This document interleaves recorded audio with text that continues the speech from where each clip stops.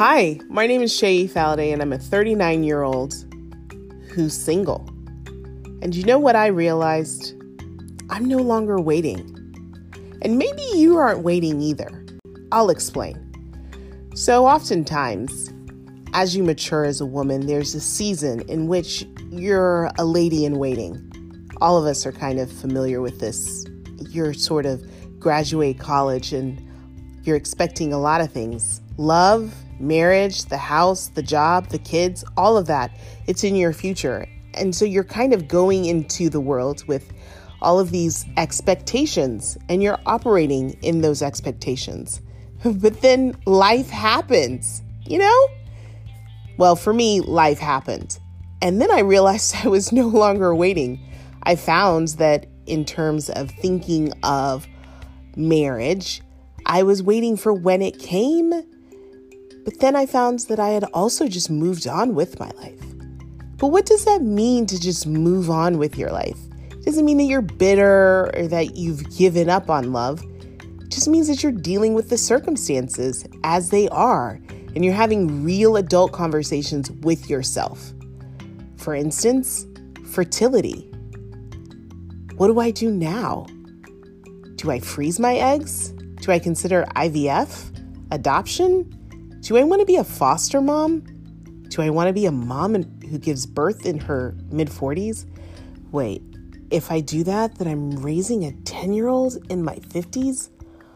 Oh my God. Okay, I'm so not trying to overwhelm you because honestly, I have those conversations with my therapist. But I'm considering that maybe you're my friend and we can have these conversations together about how it's okay to recognize that certain things in your life didn't shape up exactly the way you want to. And trust me, I'm not here to beat you over the head about all the things you're doing wrong. And that's why you haven't attracted a man, or that's why you're not married. And I'm also not here to be pushy about online dating. That's so not the point of this conversation at all. It's just to talk about the fact that, hey, you recognize your age, and in some ways you're no longer waiting, and you've had to move forward. You've had to make decisions about your financial future. You've started acquiring property, and also you've thought about what you want your life to look like. If your journey in singlehood is longer than you expected. And really, it's also to uncover some mindsets that we've been prisoners to, that we need to let go of. And I'm just here to walk that path with you because actually that's somewhat of what I've had to do. So if you figured out that you're no longer waiting, or maybe you just are really interested in the thoughts that I have during the day, and also the other thoughts that I have to take to my therapist to help me unpack, then join me. Hello, and welcome to No Longer Waiting, the podcast. Again, I'm here to remind you that this is a pleasurable experience. So if you're not already comfortable, get comfortable. Pause the recording, pour yourself a glass of wine, change into those stretchy leggings, and for goodness sake, take off your bra. Sit down. Okay? We're going to have a good time because we're here to relate as friends, remember? So this conversation is meant to be like a homeroom. When it comes to anything in life, there seems to be a manual, a guide, a what to expect when you're expecting at all stages in life. There's a tutorial when you buy your first home. There's even guides on how to buy your first car. But when it comes to adult life, it just seems like you're just fumbling in the dark, trying to find your way. And especially as a single woman, there's no one who really wants to take a microphone and say, hey, let me speak about my experience. Because being a single woman kind of has its own negative connotations. And so therefore, a lot of people shrink from the spotlight. I, too, am not trying to be this poster child for the older single woman. Honestly, that's not how I see myself.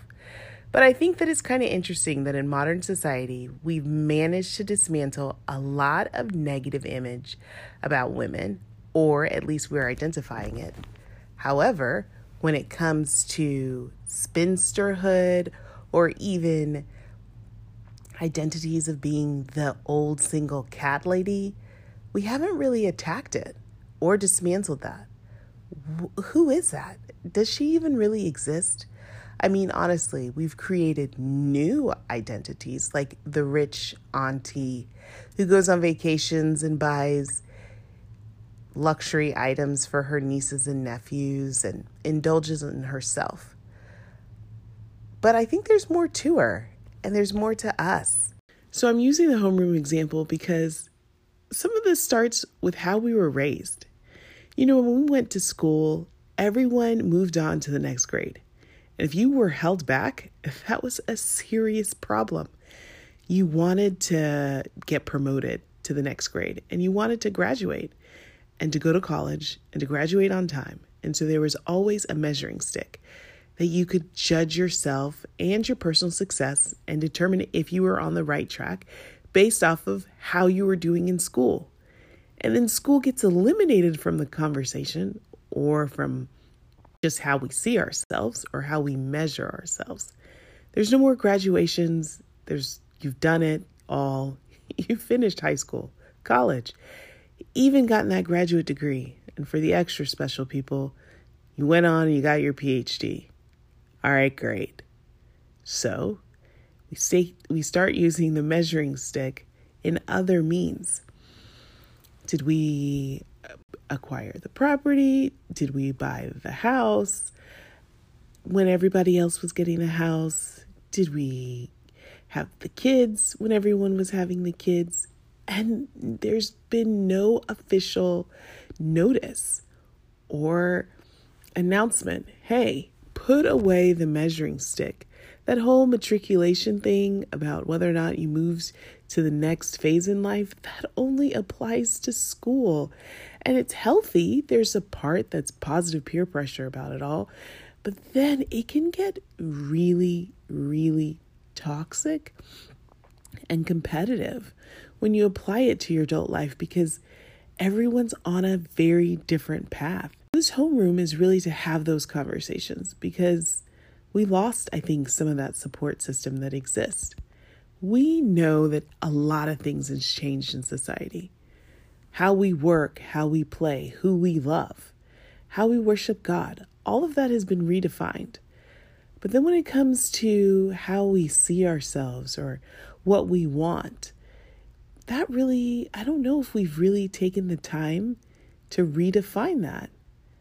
And that has a lot to do with, yes, society and yes, our families and what they want for us, which at the end is for us to be happy and secure.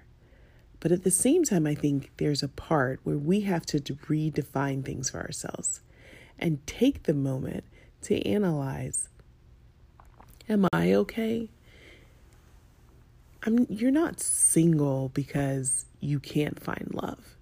Oftentimes it's because you've made certain decisions about the love that you do want and how you're willing to express it and receive it.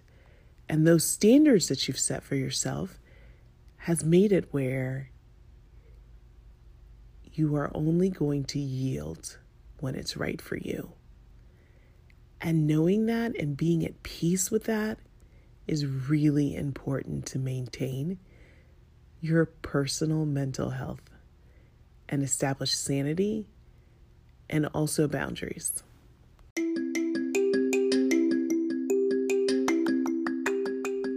So what'd you think? I'd love to hear your thoughts and even ideas on future episodes. Be sure to follow us on Instagram, No Longer Waiting Podcast, and be sure to subscribe and share with your friends. I look forward to having more conversations in our own personal homeroom. And I should admit a few things have changed. One, I'm no longer 39. I've had a birthday and now I'm 40. And I sort of dreaded it, but at the same time, I'm always grateful to be alive. So I'll rack up all the birthdays no matter what my marital status is. Second, I no longer see that therapist, but that's a whole other conversation for another day. And trust me, I'll get to that. But more importantly, I do want to share with you that I am open to ideas, and there's a few things that I feel like are pretty important, particularly isolation, what it means to be single in a pandemic, and then also trying to date and get to know people in a pandemic. Like, when is this panorama ever going to end? If you don't catch the joke, my dear, please get hip to things on Instagram. Also, fertility is truly very important to me right now, especially because things change. But for me personally, I started figuring out that some of the symptoms I were having had nothing to do with my period. It was more perimenopausal, and that made me feel crazy. So if you've got other things that you think are important for us to discuss, let me know. Holler at me. I'd love to hear from you. And I also look forward to meeting you. So thanks, and I hope we meet again soon. Bye.